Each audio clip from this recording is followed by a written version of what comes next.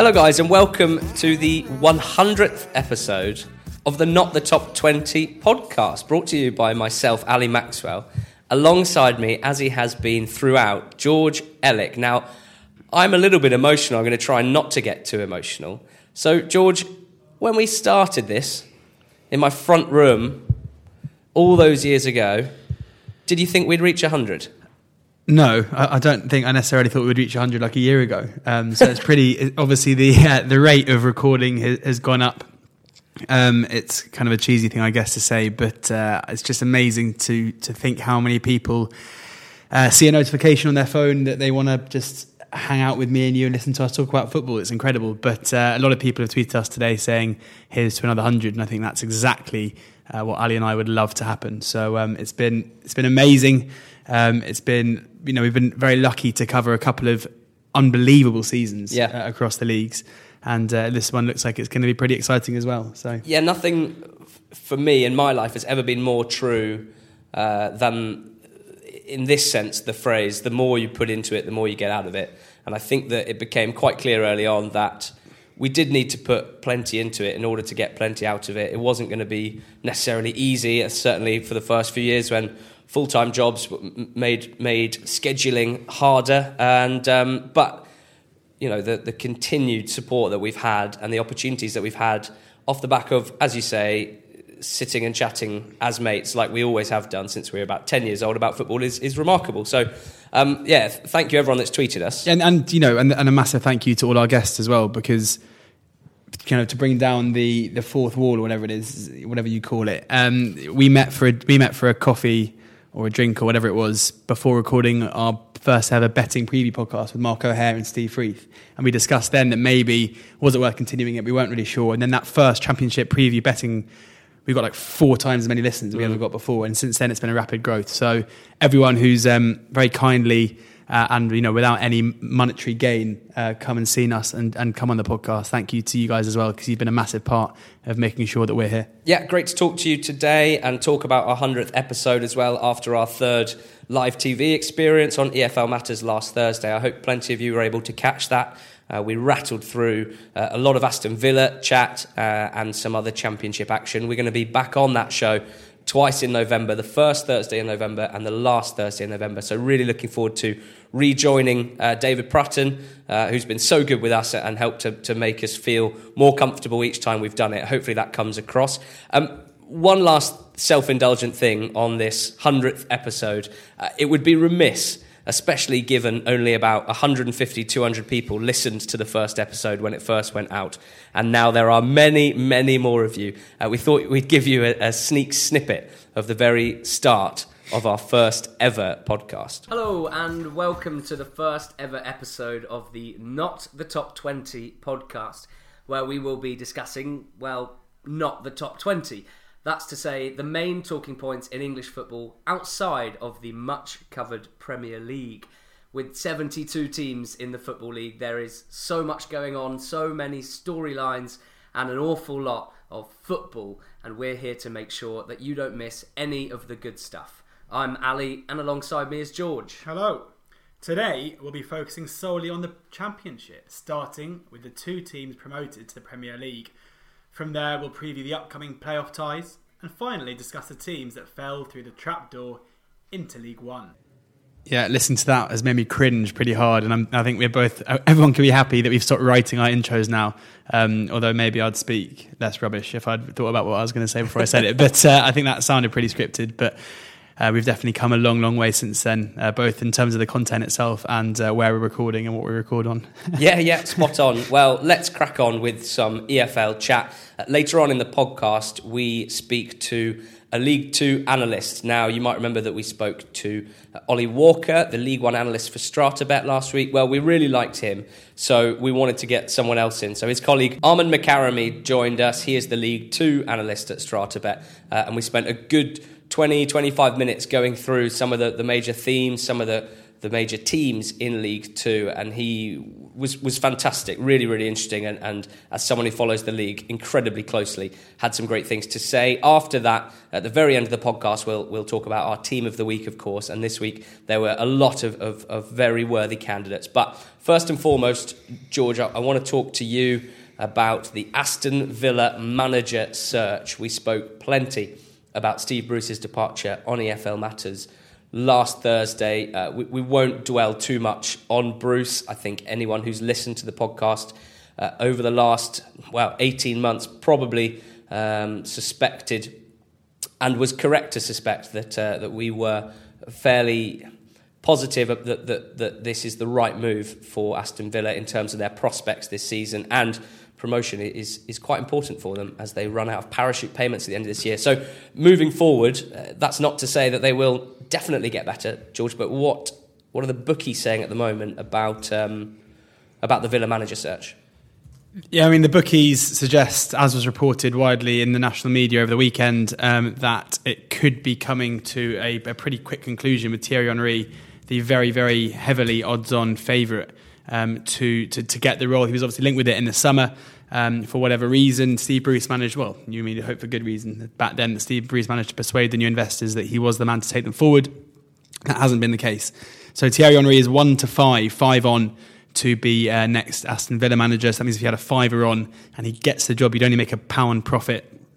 The rest of the names on the list don't seem to have much speculation surrounding them in the job. You're looking at Rui Faria with maybe a link to George Mendes. He is 10 to 1. Brendan Rodgers, who's currently managing Celtic in Europe. I think he sort of ruled himself out, or that appears to be the case over the last day. John Percy, having broken the Henry move, would have moved that market a lot. Well, I mean, he was a market mover the other day when there was rumours that Jose Mourinho was about to leave Manchester United as well. So you'd think he might have slightly higher aspirations, not about the size of the club in Villa, but just maybe a Premier League team.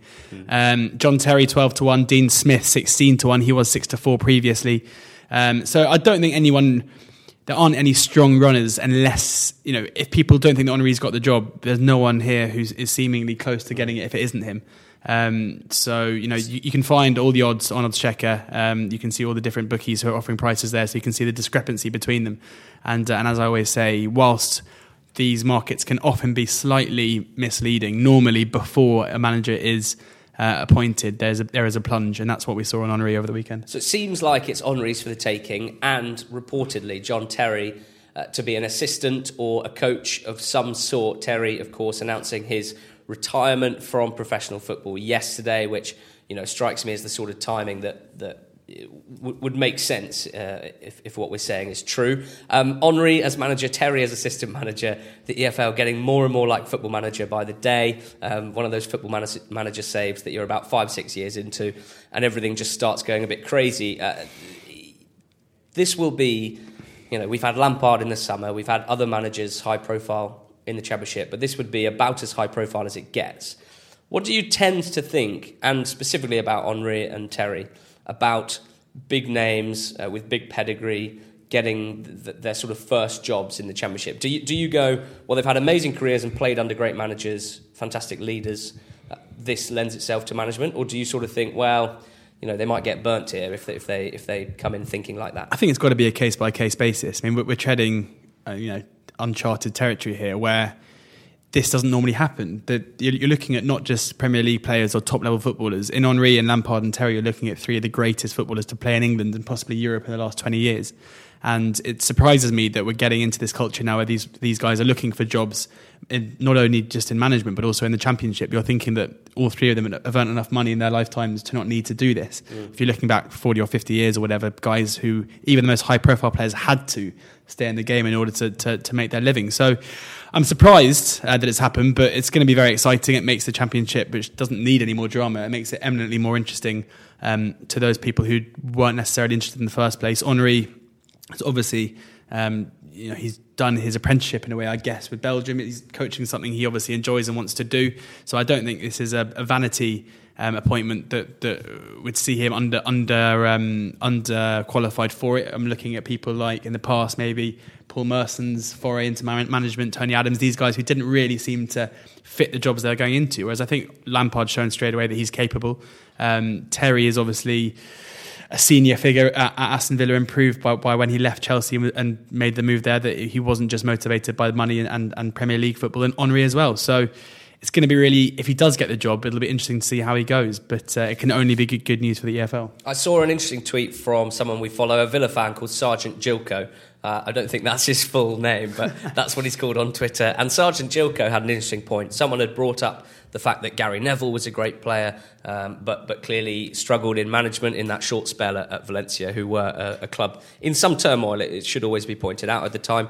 But even by his own admission, struggled with a lot of the aspects of management. Sergeant Gilco said, well, Neville knows the game well, but played under a great motivator in Sir Alex Ferguson. That's the same with Bruce, who famously never wanted to talk about tactics and always just wanted to think of football in terms of man management and motivation, it seemed.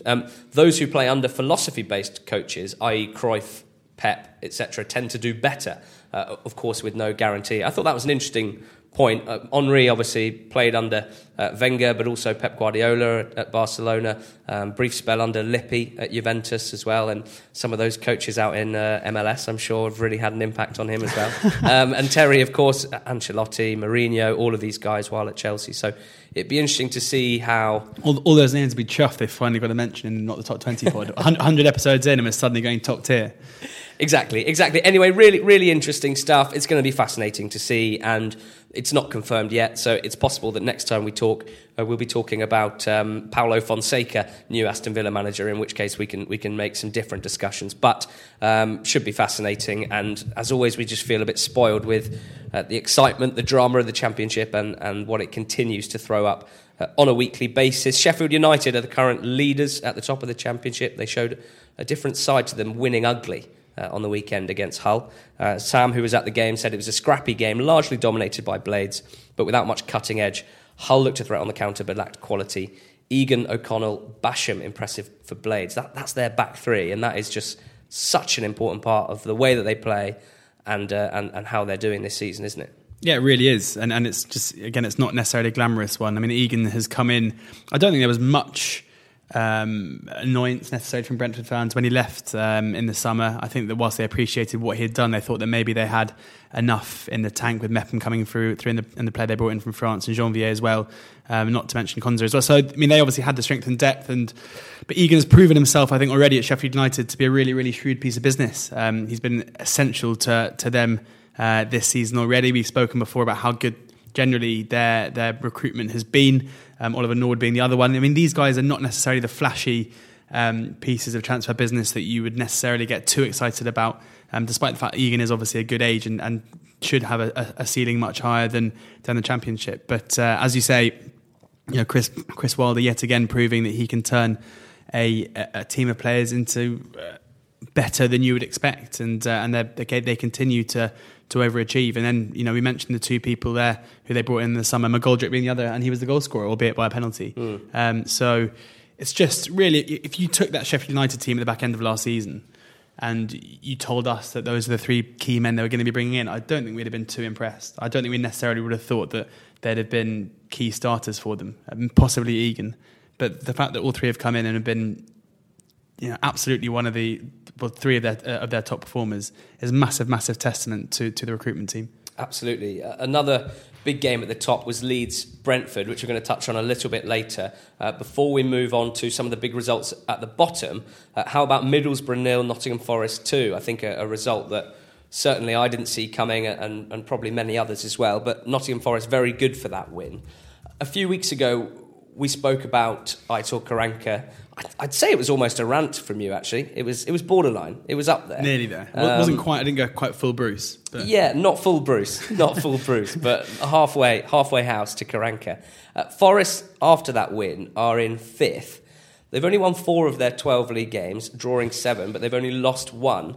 They haven't scored loads of goals. They haven't conceded loads of goals. And even in the last few weeks, they've had a few results, like that one against in midweek against Millwall, 2-0 up with 20 minutes to go, and completely wet the bed, essentially. Is that a PG version of what you normally say? Yeah, that is exactly what that is. They completely wet the bed, and it was hugely unimpressive in many ways, but this result on the weekend, completely the opposite. Do we think that they might be strengthening, slowly and quietly strengthening?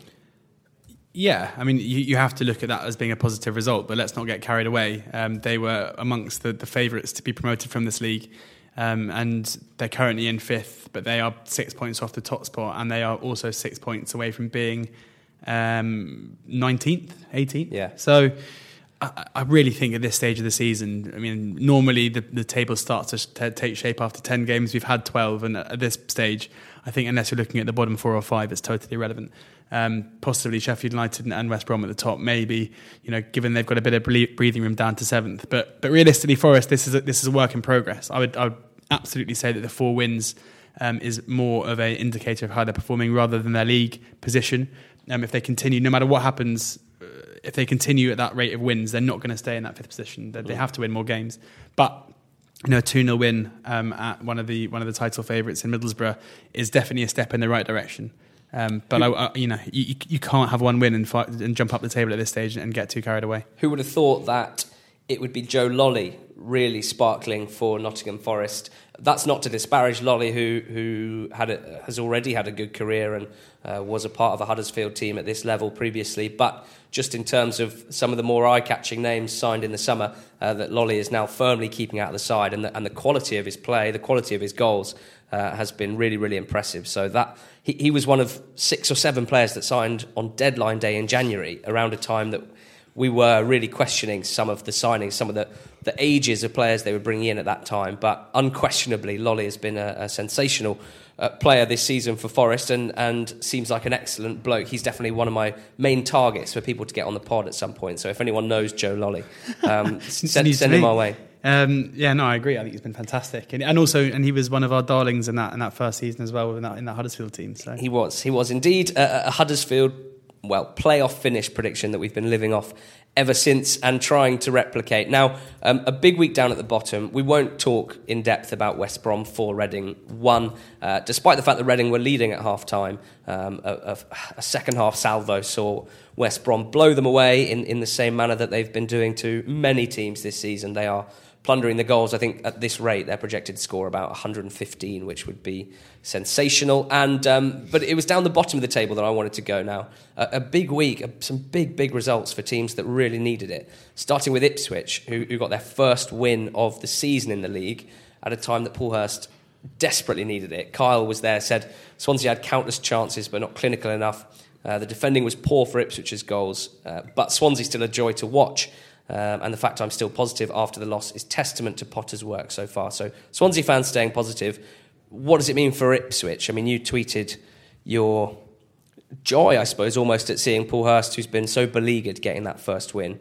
What were your thoughts? Yeah, nothing. Try and remain unbiased, but I think on a purely kind of personal level, I guess I really want them to get out of this because I think in this day and age we don't see that many managers do what he has done in the last few seasons. He's at an age where he could still, very quickly rise towards the top. I have an emotional attachment through family, I guess, to Grimsby.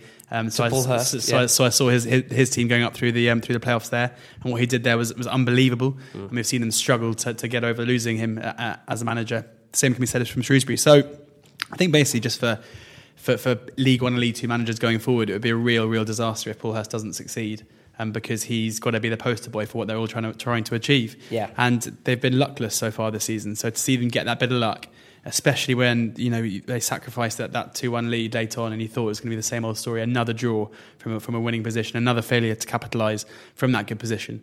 I'm delighted for them. Yeah, me too. I would have liked to have seen him a little more bullish in his post-match interview. He even after that huge win, and what a result more than anything, he still seemed a little down, quite meek, and thinking about Hurst at his best last year. I can't necessarily blame him because it's been a really tricky 2 months or so, but I would have liked to have seen, if I was an Ipswich fan, a little bit more bullishness, which I didn't think he showed. But of course, those post-match interviews, there's plenty of variables at play there, so I won't give him too much. And I think it works in both ways as well, where if he comes out then swinging, he could look very silly indeed in a couple of weeks if it's not going to plan. I mean, he must, the international break couldn't have come at a worse time for him for two reasons. Firstly, if he'd lost that game, it was a perfect time to get rid of him early on. And now, once they've got that win, he's got to wait a couple of weeks till he can try and get the second. So, and it's a huge job, that job. and it must be difficult to have gone through the start he's had. So.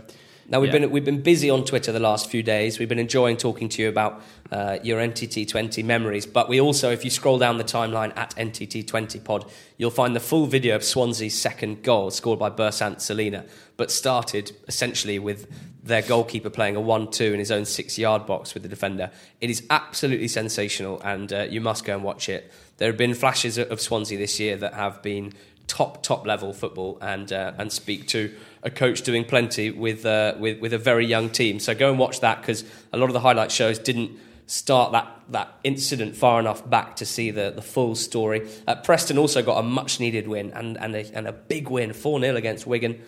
Seemed to be slowing down ever so slightly. Jack, who was there, said, finally a win, finally a clean sheet. Story at the back outstanding. You remember he signed from Exeter in the summer, and Nemeka on loan from Man City, with a man-of-the-match performance up front, despite not scoring. Further good news was the return of Maguire, who was injured just before the start of the season, which was a huge blow for them. He came on and got an assist. I mean, Nemeka's performance in this game was sensational. He with his size and mobility and strength, and showing the sort of link-up play that he did with some of the wide players and some of the midfielders, it was the absolute perfect lone striker performance. And well, certainly Preston fans, but also Man City fans can be getting quite excited if he can start replicating that. And then another team down at the bottom, George Millwall, 2-1 winners against Villa, coming from behind as well. Another team that really, really needed this.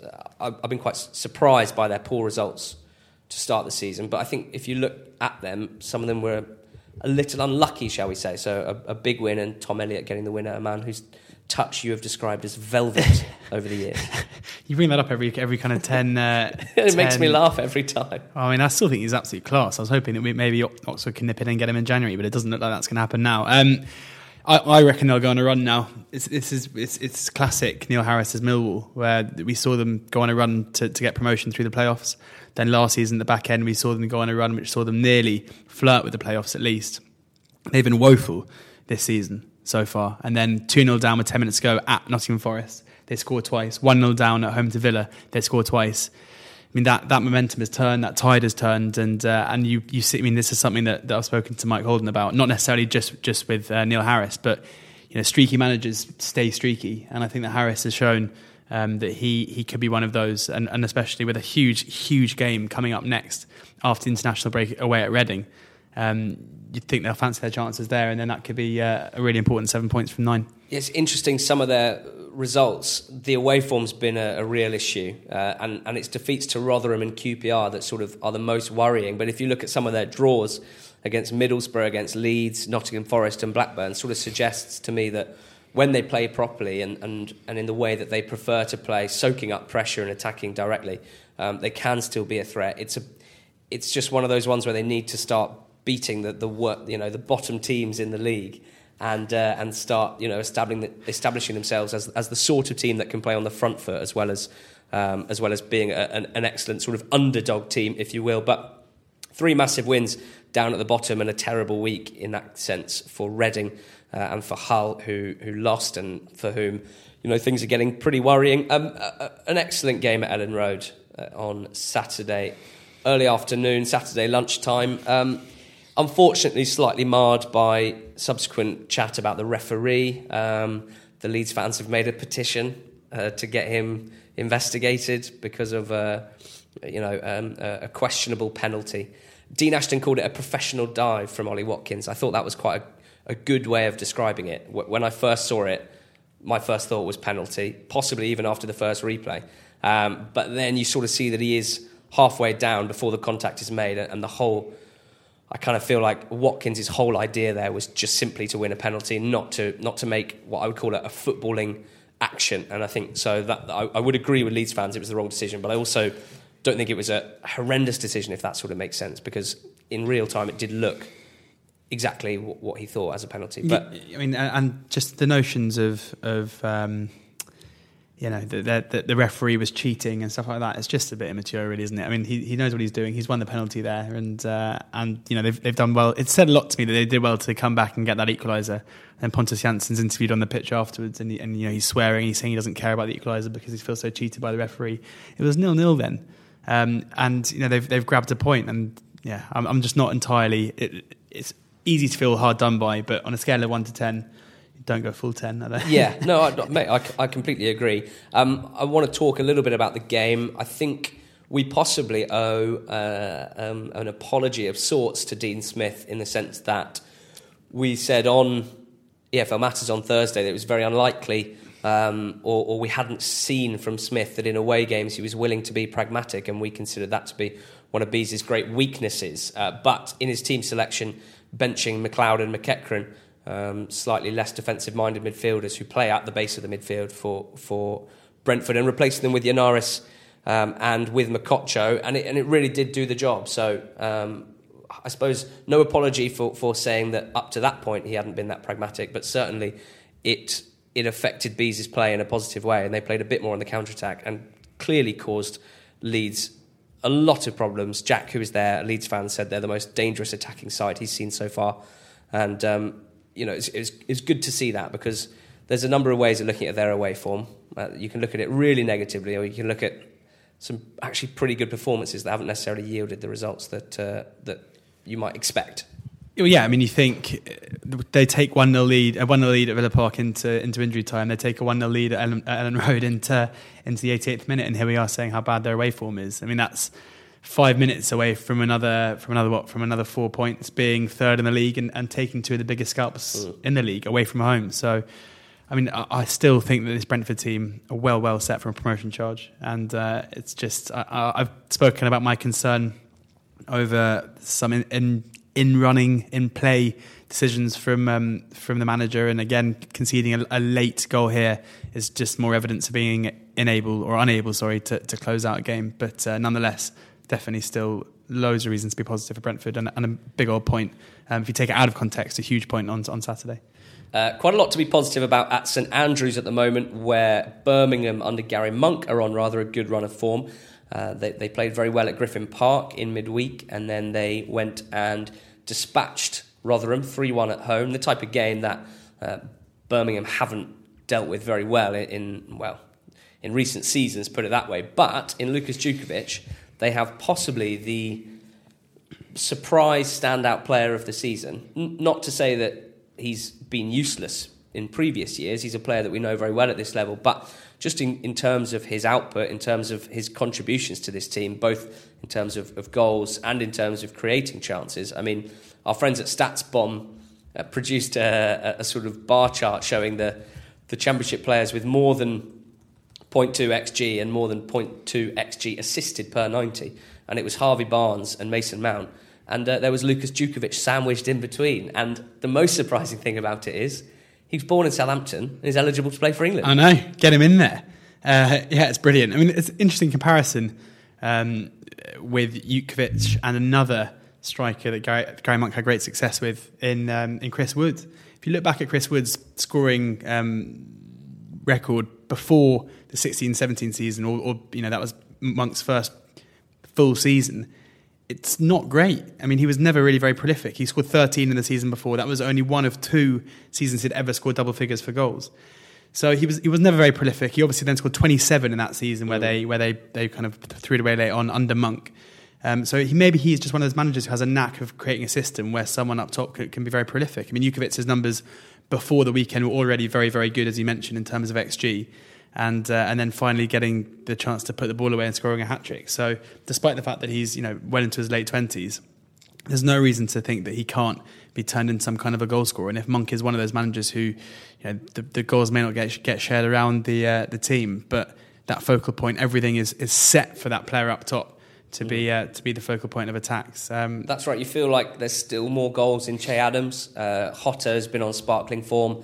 But again, could probably score a few more, or certainly used to in his Brentford days. But they're just a weird team at the moment. 2 wins, 2 losses and 8 draws on a very long unbeaten run that hasn't included many wins. But generally the feeling is one of positivity. And as Gab Sutton, who is a Football League connoisseur but also a Blues fan, said, there's no reason for them not to be looking upwards unless, of course, they are hit with that points deduction. But really impressive, just one on Gary Monk, not just in terms of Lukas Djukovic, but it was a really weird year for him, wasn't it? Leaving Leeds, joining Middlesbrough, and it didn't go right for him at all. So to be now managing a less fancied side, not really being able to bring in any players apart from the Danish left back, who's caused them all sorts of issues with the EFL, but proving that he's clearly a good manager. Yeah, definitely. I mean, when we did our series of the best managers under the age of 45 in the EFL, when he was Leeds manager, he topped it, and with good reason at the time as well. And what happened at Middlesbrough was poor, but in many ways, I think as a young developing coach, the Birmingham one was almost perfect. A lot of money had been spent on that squad to little success, but then you're coming into a squad with the likes of Hotter, who's worth the amount of money they spent on him, and without any with the struggles in terms of financials and bringing players in. Now it means that he's not really responsible for the weakness of the squad, if there is any, and the expectations were fairly low because of the poor season last season. So I think it's a good place for him to be at the moment. And as you mentioned, a long unbeaten run, struggles to put teams away, but they did so on Saturday when they were heavy favourites. So maybe we'll now see them rising up the table. Yeah, I was certainly impressed with them, seeing them in the flesh on Tuesday night against Brentford, whether it was by design or by luck. I like to think by design. They exploited Brentford's defensive weakness down the left-hand side fantastically well and caused them no end of issues, to be quite honest with you.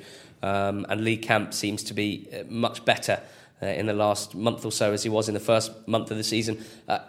Other results in the Championship: Sheffield Wednesday won away at Bristol City, fantastic result on Sunday. Stoke away at Norwich as well, probably a little bit lucky to nick that one with a pretty fortunate own goal. But more signs that things are slowly steadying at Stoke.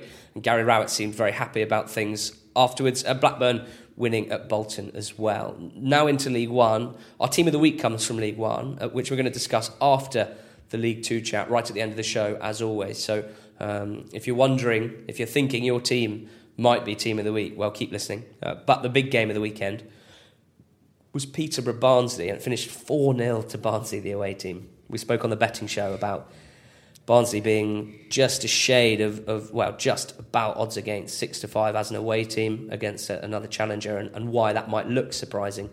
But the fact that the bookies and the stats, the analysts would tell you that there was a big difference between the teams, and that's what played out. Yeah, hopefully I can provide some light relief for Peterborough fans when I tell them I actually had a tiny, very close to kick-off, I had a small bet on Peterborough just because I thought it had gone too far the other way. Why is that a relief? Well, just because I think a few of them have been quite annoyed in the past about what we said about their team this season. I know a few have, so...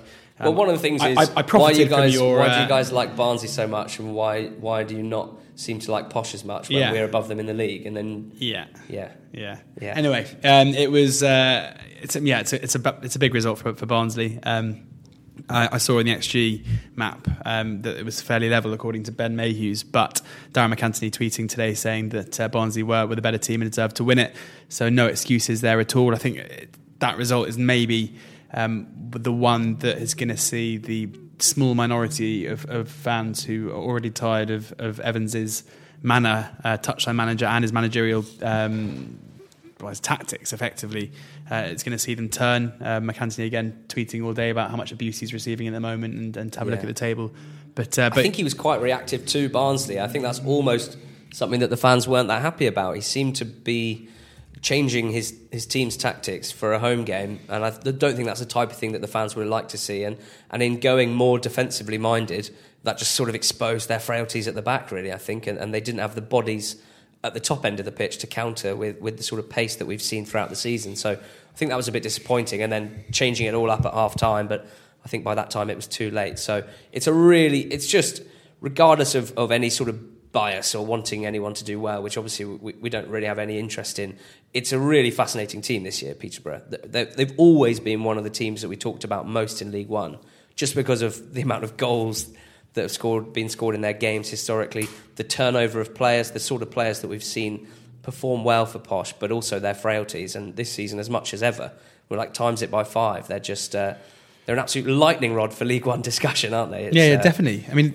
they've conceded two or more goals in all of their last 7 games in all competitions. Remarkable. And there's just, it doesn't take a genius to tell you that's just, if you carry on doing that, you're not going to come in the top 5. So, and often you're going to get put to the sword. So yeah, I mean, I still just have real issues with any idea that they're going to be up towards the top end of the table, because teams just find it easy to score against them. And the old adage that you win if you score more goals than the other team. You've got to make that as easy as possible by conceding as few as you can.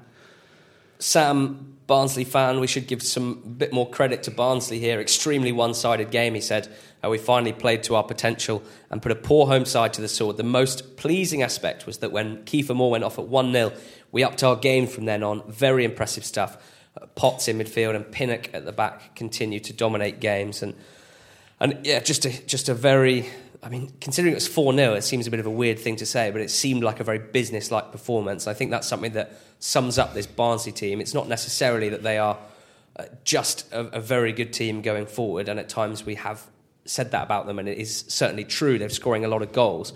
But I think the more important thing, and this is where Portsmouth have been good this season as well, it's the business-like aspect of closing out games once they go ahead, game management, and just being a good winning football team. I think that's what we're seeing from Barnsley. Another 4-0 away win came at Doncaster, where Fleetwood went and binned them off 4-0. Now, it was pretty clear watching the highlights that this was a game decided by set pieces. Almost all of Fleetwood's goals scored from set plays, and the fourth in the second half from open play. But just one of those slightly confusing results when you look at the form of the teams and the table.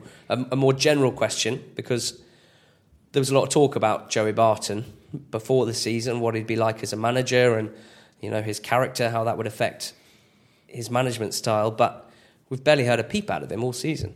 He's really, it's true. I don't know if it's because Fleetwood are, quote unquote, a smaller team in that division than some, but he's been really very much below the radar. It's probably more because he doesn't get his own radio show now, and he doesn't have his own Twitter account that he can spout all of his thoughts all day, maybe.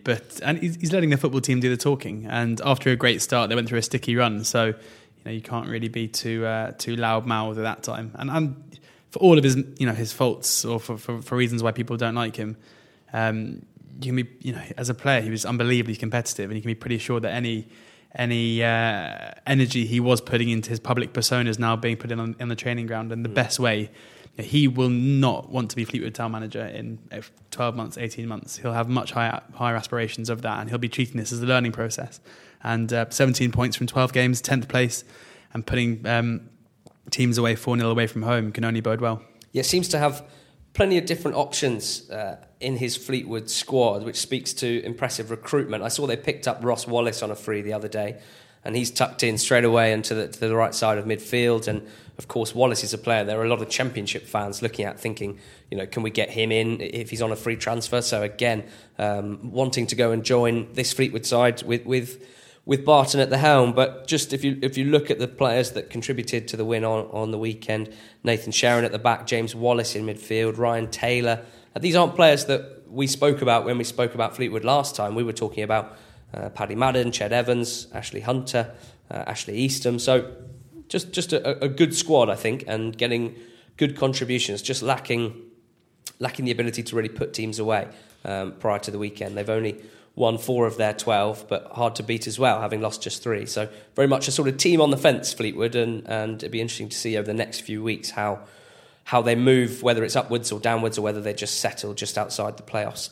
Plymouth got their first win of the season, George, against Wimbledon. I didn't have an excellent betting show weekend, but I'm proud of this pick, given that it was their 12th game of the season. They hadn't won, but that was my pick that they would win, and they did. You had an exceptional betting show, and we implore everyone to tune in on Thursday to hear about your exploits and to hear where you're going next, because a man on form is a man to listen to. But just for, streaky like Neil Harris. Yeah, for Plymouth, I feel like you've always been a fan of Derek Adams. He was part of that series that you wrote about young British managers, and maybe a bit like Paul Hurst. Are you quite happy to see them win? Quite happy, you're happy for him, or do you feel less emotionally attached? Definitely not happy for them. I feel emotionally attached to Oxford, we play them on Saturday, and they've just usurped us into 23rd place. Right. So no, not my most thoughtful question. But that one. but I think that any Plymouth fan listening can probably feel a little bit aggrieved that they weren't chosen by us for their team of the week. They were definitely second, given drawing away at Barnsley, one of the best teams in the league, and then following that up with their first win of the season, albeit against a team who are also struggling in AFC Wimbledon. But this will be very interesting because can they do it again? Obviously, it's not quite as perilous as it was last season, but Derek Adams knows how to lift Plymouth, and it'll be interesting to see if they can go on another run, because we know and we've seen that this group of players is easily capable of rising up the table, and they've got to use this as a platform now. Yeah, elsewhere there were excellent away wins for Coventry, for Sunderland, for Walsall, for Gillingham. Could one of those teams be our team of the week? Stay tuned for that. Home wins in League One for Luton. Richard, the Luton fan, getting excited, and he makes quite a good case for it. He said, another win. We've only lost to Pompey and Doncaster, and he says those were both quite harsh defeats, and Peterborough, which he had no complaints about. All away from home, tough teams around the top of the table, and all this without Hilton and Bury as well. 7 out of 9 points this week with 7 goals scored. Should have been more on Saturday. He added that Scunthorpe looked not bad at all, and good to see teams playing football. So given our lofty prediction for Luton, it's, I suppose, good from our point of view to see them putting together a decent run of form. But it's Wycombe and Shrewsbury who were equally impressive in their home wins, piling on the XG. Shrewsbury 3.16 in their win against Accrington. Should have scored more against 10-man Accrington. Connor Ripley sent off for some sort of kung fu kick at one point. And Wycombe 2.31 they recorded in terms of XG. So very impressive on that front as well. We're going to talk League Two now. Arman Makarimi joined us, and, well, he speaks for himself, an excellent analyst, and we were very lucky to have him talking to me earlier about the state of play in League Two, some of the teams and some of the features of their play that he enjoys. So thank you to joining us, and here's what he had to say. So for our League Two section this week, we're going to give you a real treat. We've got Arman Makarimi on the line, and Arman is the League Two analyst for StrataBet. Those of you with good short-term memories will remember that we spoke to Ollie Walker, a colleague of Arman who does League One, and he filled us in on some of what the data is saying and the type of things that only people who really analyse these leagues can know. So we thought it'd be brilliant to get his League Two equivalent, and we managed to get hold of him. So Arman, I guess the first question to you is, your job title is League Two analyst. We don't think there can be many job titles better than that, but just fill us in on what that means and what you're up to, basically. I've listened to Ollie in the last podcast, and he summed it up quite well, to be honest, in terms of the previews. So they normally consist of, I'll do a section on any injuries or any suspensions the teams have, so what the expected lineups will be, how they'll approach the game tactically, and what their mindset is heading into the game. So at StrataBet as well, we normally concentrate on the Asian handicap and the total goals line. So I'll highlight any factors that'll be needed to highlight it for those games, and that normally takes up most of the week, especially if there's a midweek round as well. And apart from that, on Sundays and Mondays or any other free days that we've got, I'll have the job of analysing the game. So mostly for me, that'll be League Two games, but I also do some trading suggestions for the Premier League, so I get to watch some Premier League games as well, which can be a bit depressing when you're a Newcastle fan. But yeah, that's what I do on a week-to-week basis, and yeah, it's something that I've really enjoyed so far. In terms of analysing League Two as a division, I guess I wondered, I know that, well, you've mentioned the Premier League there, and I'm sure over the course of your career you've analysed lots of different divisions and maybe even different countries of football. In terms of League Two, which I believe you've been doing this season, what's stood out for you in terms of style or in terms of anything that the data throws up? What's an interesting quirk of League Two that you might not see in a different division that you're analysing? I think, first of all, I only started a few months ago on League Two, but I didn't really know much before I started, but I think I've been really impressed with the quality. I think most people don't expect a League Two side, like League Two teams, to be that good, but that's one of the things that I've been really impressed with. And I think they come, like I'm guessing every league, people say that the league is competitive, but for League Two, I think that's its main selling point. I think it's one of the most competitive leagues in England.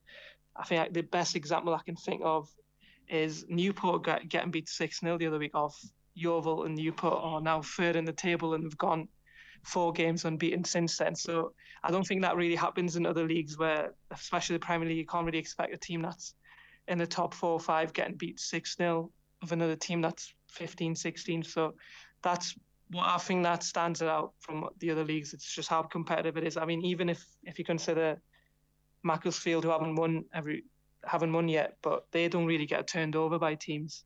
They normally give teams a good run out as well. So yeah, I think that's its main selling point with League Two. It's how competitive it is. Yeah, I'm just looking at it now, and this sort of applies across the 3 EFL divisions, and one of the reasons why we keep banging the drum for it is the competitiveness. But I'm just looking at the Premier League. This is a stat that might help to highlight this. There are 8 games in the Premier League. There are 10 teams. All the teams in the top 10 have won 4 or more of their games, so 50% win ratio from Leicester up to Man City. If you look down the EFL divisions in League Two, you've only got Lincoln, Exeter, Newport, and Stevenage, Crawley and Carlisle, who have won 6 out of their 12 games, which is 50%. And again, in League One and in the Championship, there's very few teams with that sort of win percentage, and that speaks to the competitiveness of it. Of course, each week we see results chucked up that seem surprising if you're just looking at the league table. And that's why we love it. You talk about being sort of impressed, I guess, with the quality on offer. So if we look at the top of the table, the teams at the top at the moment, Lincoln seem very strong, Exeter, Newport, and in the playoffs, MK Dons, Stevenage, Forest Green, and Tranmere, and then it's all pretty stuck together in the middle part of the table. Which teams have you watched and enjoyed in terms of the quality of their play? Not necessarily just pure results, but when you're watching back the games, are there teams that you sort of think to yourself, this is a great team to watch?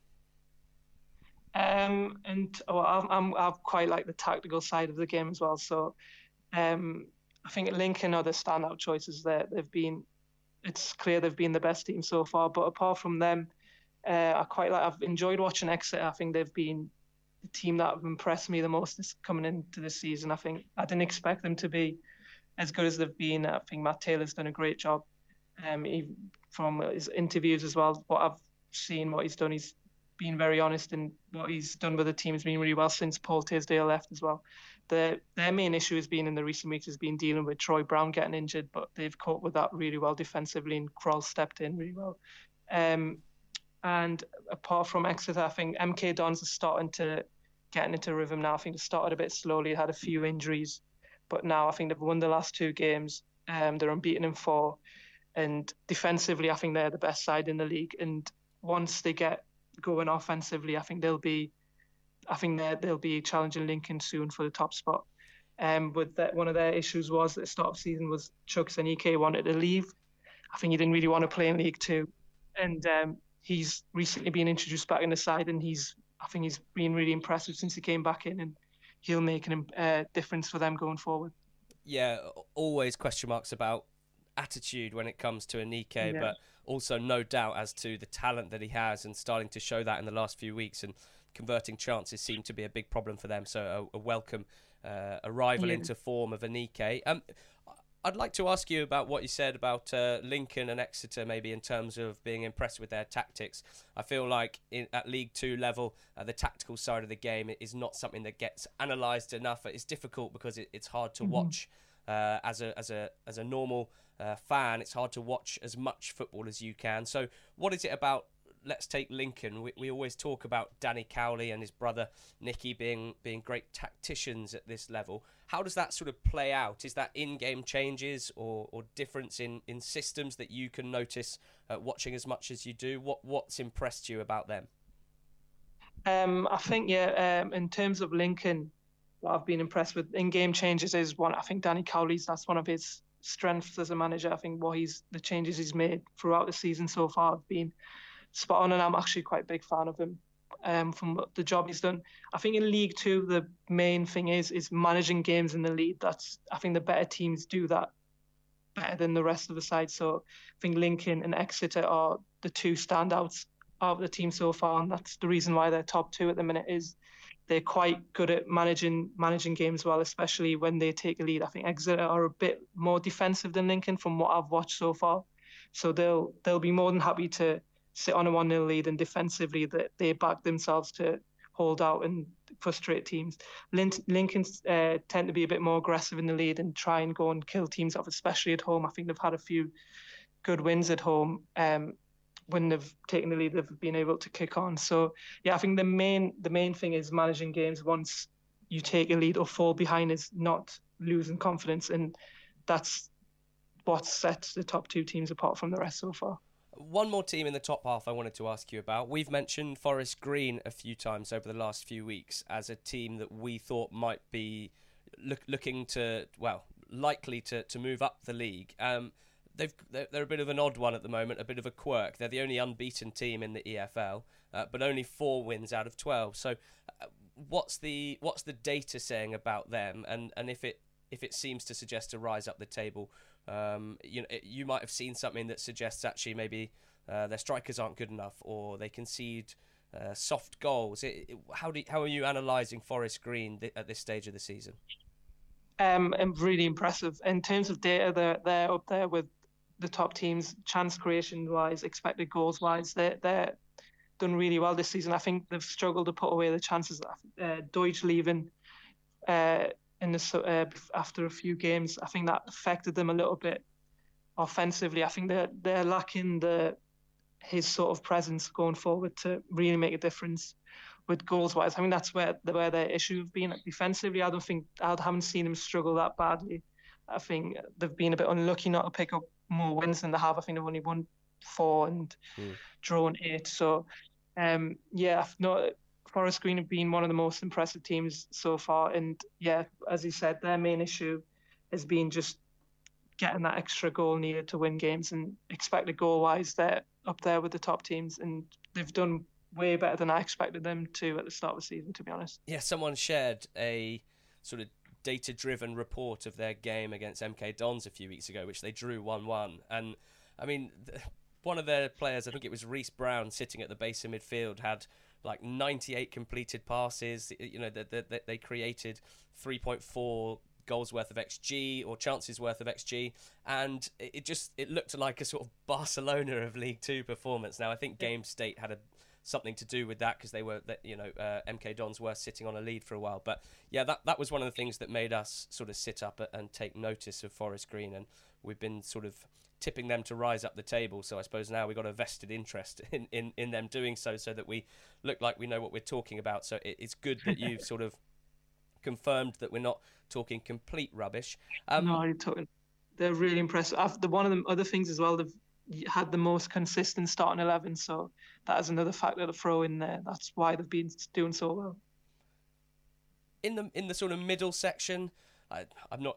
There doesn't have to be an answer here, but just looking at those teams, from let's say Stevenage down to I suppose Yeovil in 15th. There's 5 points between 10 positions there. Are there teams in the mix there that have been unlucky, or who you think might be a decent bet to go on a bit of a run of form?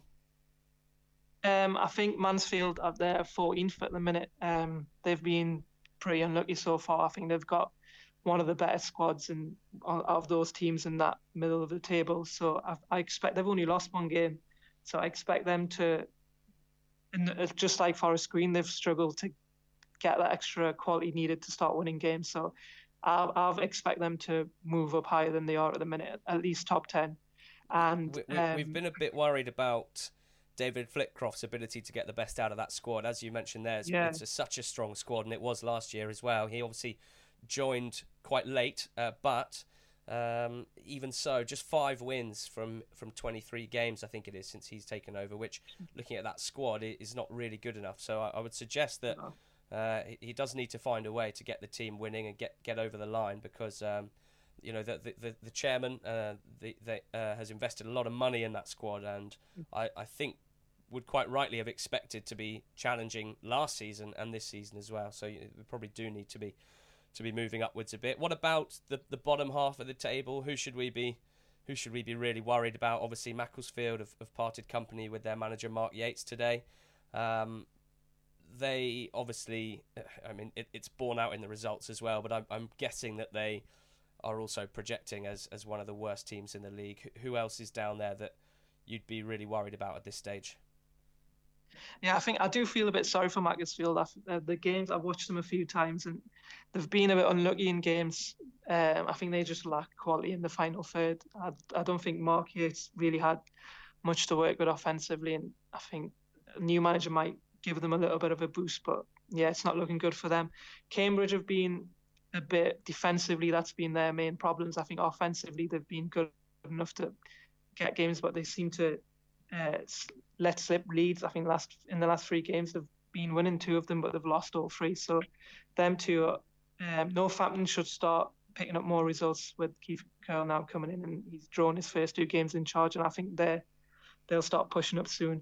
But Grimsby are the ones that, I mean, they've won the last 2 games, but I don't know where that came from, because data-wise and just watching them, they've been one of the poorest sides offensively going forward, and it's hard to see them picking up points, especially from away from home, where they tend to play a bit more defensively and try and like grind out a result.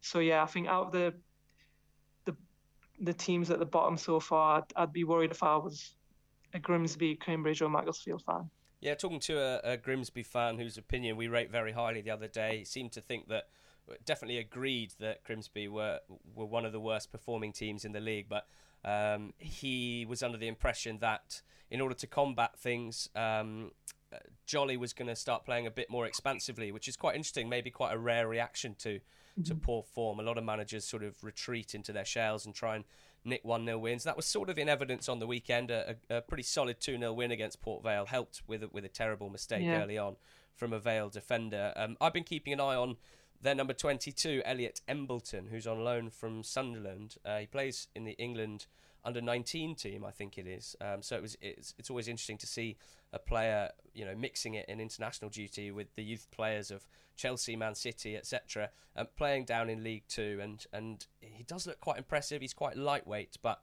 both-footed, classic modern young footballer, both-footed. I've seen him take set pieces with both feet, which is just my absolute dream. That is the way into my heart. Possibly, like a lot of young players, a little lightweight for the hustle and bustle of a League Two midfield, but certainly just even watching the short highlights from the weekend, he seems to be very comfortable on the ball, always offering, and has quality in both feet as well. Do you have, are there other players that stand out to you when you're watching teams' games, always, the best player on the pitch or standing out? Do you have players that you enjoy watching in League Two? I think my favourite player so far has been Michael Doughty from Swindon. I think he's re-signed with the club in the summer, and you just have to look at how Swindon have played since he's been out injured. I think he's missed the last 3 games. He's their top goal scorer, and yeah, even though he plays in midfield, so yeah, he's been the one that I've enjoyed watching the most. I think his runs from midfield going forward have been really impressive. He's got that extra bit of quality in the final third. I think his decision making in the final third has been above the rest of the players in the league. So yeah, I've really enjoyed watching him. I mean, there's a handful of players that I've really enjoyed watching, but he's been the one I think makes his team tick the most. Nice. There's one final question I wanted to ask you. You've touched on a few managers that you've been impressed with. Unsurprisingly, the ones at the top, in the top 2, Cowley at Lincoln, Matt Taylor at Exeter as well. I wanted to ask about Stevenage. They seem to, or certainly to my eyes at least, snuck into a playoff position at the moment. They're in 5th place, got a good win against fellow contenders for the playoffs, Colchester, on the weekend. Stevenage, what can you tell us about them, and whether you think they might be well set to sort of remain around the playoff places? They, as I say, they, to me anyway, have sort of snuck in. So I'm wondering if you can enlighten us a bit on Dino Mamria's team. First of all, I really like Dino Mamria. I like watching his interviews. He seems like quite a positive person. I think that's really reflected on his team so far this season. I think the thing with Stevenage has been defensively, they're usually one of the most solid teams, and I think Dino likes to keep things solid at the back and then work his way up, and that's really worked well for them so far. And going forward, they've had that extra quality needed to make the difference. The way they play is not really aggressive like the other teams. When you think of Lincoln or Exeter, especially when they're drawing, they tend to pick their moments in when they are playing to really attack and make the difference going forward. So yeah, they're not the most aggressive team, they're not the most fun team to watch, but in terms of managing the game, again, as I mentioned before, managing game wise, they're one of the better teams. And yeah, I think if they continue the way they have been going, they should be up in the top 7 in the playoff spots by the end of the season. You talk about managing games. You've mentioned it in a few answers, and that's sort of my main takeaway from talking to you. I think it's no secret. Yeah. No secret that the manager is important at any level, but just it's really interesting to hear you, who watches so much League Two football, talk about the teams who are able to close out games when they go ahead, or as you say, pick their times to attack and not leave themselves open at the back. So it's great. It's been brilliant to chat to you and to get a steer, more of a steer than we're able to give, I think, the listeners on some of the goings on in League Two. Just one final thing. You watch an untold amount of League Two manager interviews. I can't imagine there's many people that watch more of that. So if I can just put you on the spot, whose interviews, let's say aside from Dino Mamria, whose interviews do you enjoy watching the most, and who gives the absolute least away in their interviews? Who's the one that clearly just wants to be anywhere else and doesn't want to give the media anything?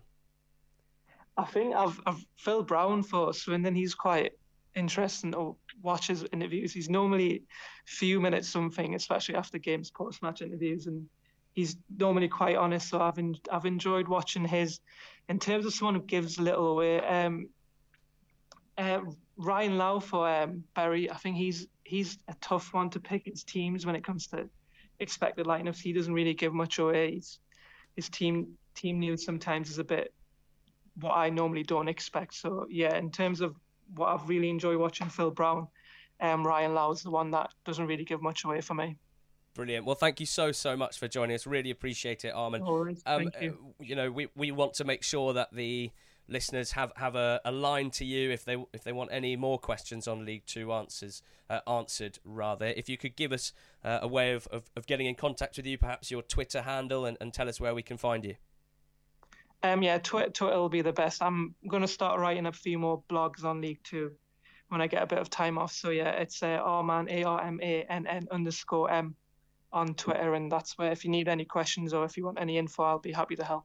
Using your time off from being a League Two analyst to write blogs on League Two, like Ollie Walker. Not a bad job. You're an inspiration to us, mate, and we're so grateful for you for joining us. No worries. Thanks for having me on. Thanks so much to Arman for joining us. We need to get him back on in the future, because no one watches as much League Two football as he does, and his analysis was excellent, just like his colleague Ollie Walker's last week. Team of the week time, George, and it's the team, as it often is, but not necessarily, that won at the longest odds this weekend. The result speaks for itself. Portsmouth, unbeaten Portsmouth 0, Gillingham 8 games without a win 2.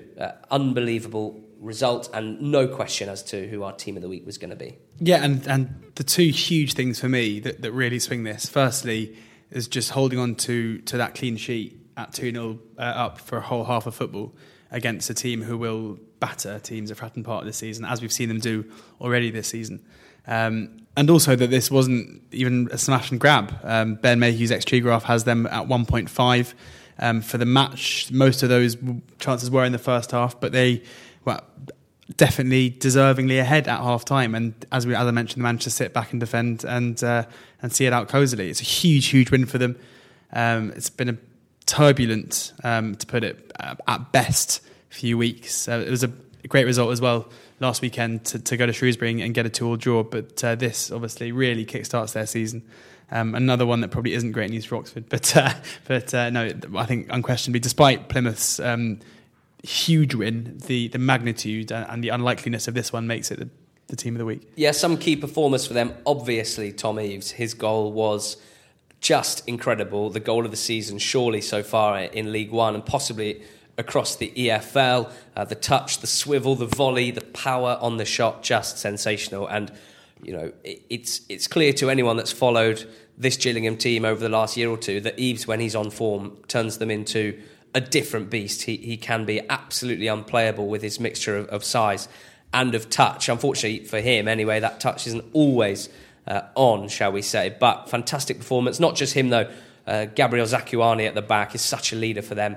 And as you said, when you're keeping a clean sheet against the league leaders, you know that there are some special performances. Zakuani doing everything at the back there. And in midfield, interestingly, the return of Dean Parrott has been huge for them. When they were on good form at the start of the season, Parrott was fit. He picked up an injury, and in the time he missed, they played 5 games and got just 1 point. In the 6 games Parrott has played for Gills this season, they've picked up 10 points, so 10 out of their 11 points in the games that he's played in. So he really makes them tick. Massive for them that he's back fit. And, if the stats are anything to go by, a Gillingham team with Parrott in midfield, Zakuani at the back on form, and Eves as well are certainly a team to be reckoned with. So our team of the week, Gillingham, we remain, we'll wait and see if this can kickstart another good run of form, which they enjoyed at the start of the season. But a worthy winner of this week's Team of the Week. Thank you guys for joining us. For no real reason, but this has been our longest podcast I can remember in memory. Over an hour of good stuff. Hopefully you've enjoyed it. Lots of different things to get through in the Championship, in League One and in League Two as well. We would just ask, and we ask after every podcast, but let's say a special occasion for our 100th podcast recording. If you could retweet the tweet in which we include the links, if you could tell any friends that you don't think have listened to us in our first 100 episodes, all those who have moved away, see if they want to come crawling back, we'd be very grateful. But ultimately, thank you so much for all your support. Thank you so much for all of your tweets and all of the help that you give us and the inspiration that you give us to keep going. And until Thursday's betting show, that is it from us.